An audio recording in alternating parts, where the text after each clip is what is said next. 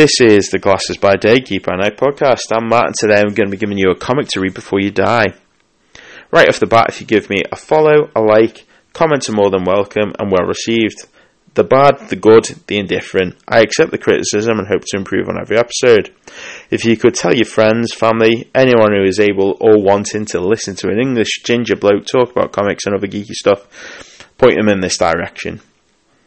Today's comic to read before you die is We Can Never Go Home, Volume 1. So, the first thing I'll say about it is the cover art is pretty decent. You know, white background, both of them in the picture, both of the main characters. We Can Never Go Home, just written at the top. It's just simple, effective, gets right to the point. So, We Can Never Go Home is a comic book series created by Patrick Kindlin, who's best known for his work at Image Comics and Black Mask Studios. Matthew Rosenberg, best known for his work at Black Mask Studios and Marvel Comics. And Josh Hood, who's best known for pencils across DC and Marvel.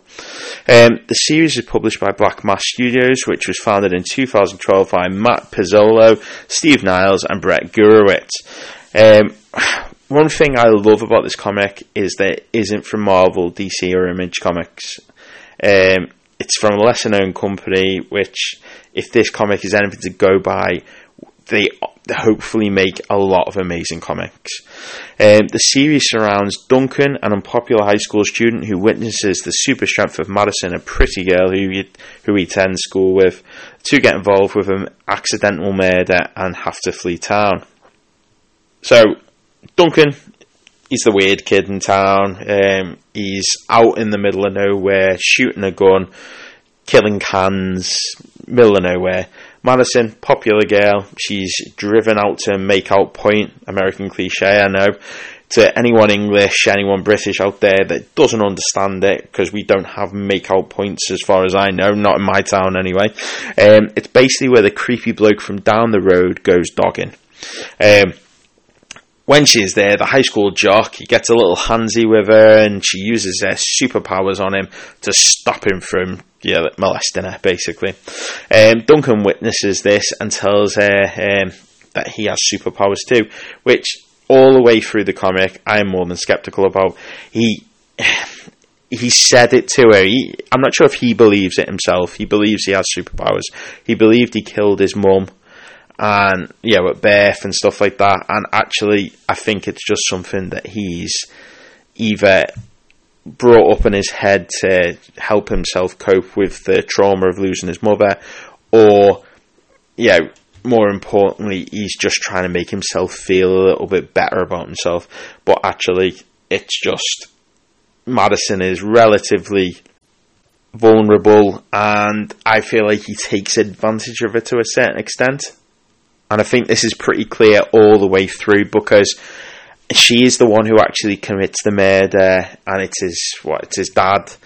And I kind of feel like he uses this to his advantage. He gets her to run away. He's caught up in the romance of being on the road, living paycheck to paycheck, job to job, making the most of her superpowers and stuff like that, but at no point does he offer anything to the situation other than more problems. The main thing that I love about the book is the artwork. I kind of feel like Josh Hood does a brilliant job. There's clean lines, beautifully drawn people. It's weird to say, but it almost gives me a pop art vibe all the way through. I feel like when you look at the faces, when you look at all that, I think if you look at any pop art from back in the day, the face wise, they've all got beautifully drawn faces, stuff like that, clean lines on them. And I kind of feel like when I'm saying pop art vibe, imagine pop art without any of the vibrant colours to go with it, with a bit more of a dull and dismal colours, other end of the spectrum colours than what you'd expect on pop art. I feel like Josh Hood's great at showing a full range of emotion within a small window of panels. I just feel like he does a really, really beautiful job. And if you see any other comic books with his name on it, it's worth picking up just to see what he does with the artwork, because it is really beautiful, and I feel like it complements the writing of the story so well. I love the way that he draws superpowered people. I kind of feel like there's almost a realism to it, and it just comes across really well. And I know there's not much, action-wise, there is action in it, but I feel like it's blended together so nicely with just the mediocrity of life at the same time. No, I do love the way that he draws super people. There's a bit where a superpowered person stops their car and he just stands in front of it, and the car takes a lot of damage. He takes none. I love the crashing of the airbag into Duncan's face. It's really good. The story's great. So a pair of teenagers, one which has powers and doesn't know how to use them properly, while another person, in my eyes, like I've said, wishes he had powers, manipulates the powered person to go on the run. My interpretation, Duncan is kind of the villain in my eyes, as he knows she's vulnerable, although without being vulnerable, she's invulnerable. She's vulnerable, but invulnerable at the same time. So I kind of feel like it's a Bonnie and Clyde story with a superhuman twist thrown in.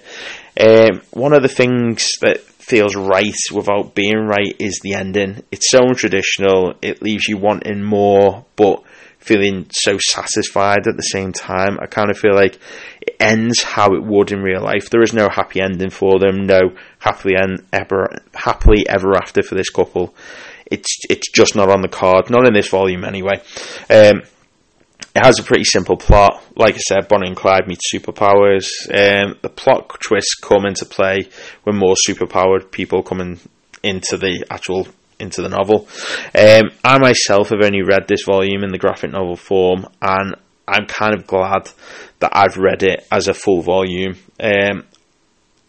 Although it is a comic I'd recommend to read before you die, I feel like I'd find it quite difficult to read issue to issue. I feel for me, I needed to read the whole volume to really, really appreciate the work. So if you get a chance, read it in the volumized format. All in all, great comic, and should definitely be one that you should read before you die. I'm Matt, and this has been the Glasses by Day, Geek by Night podcast. Thanks for listening.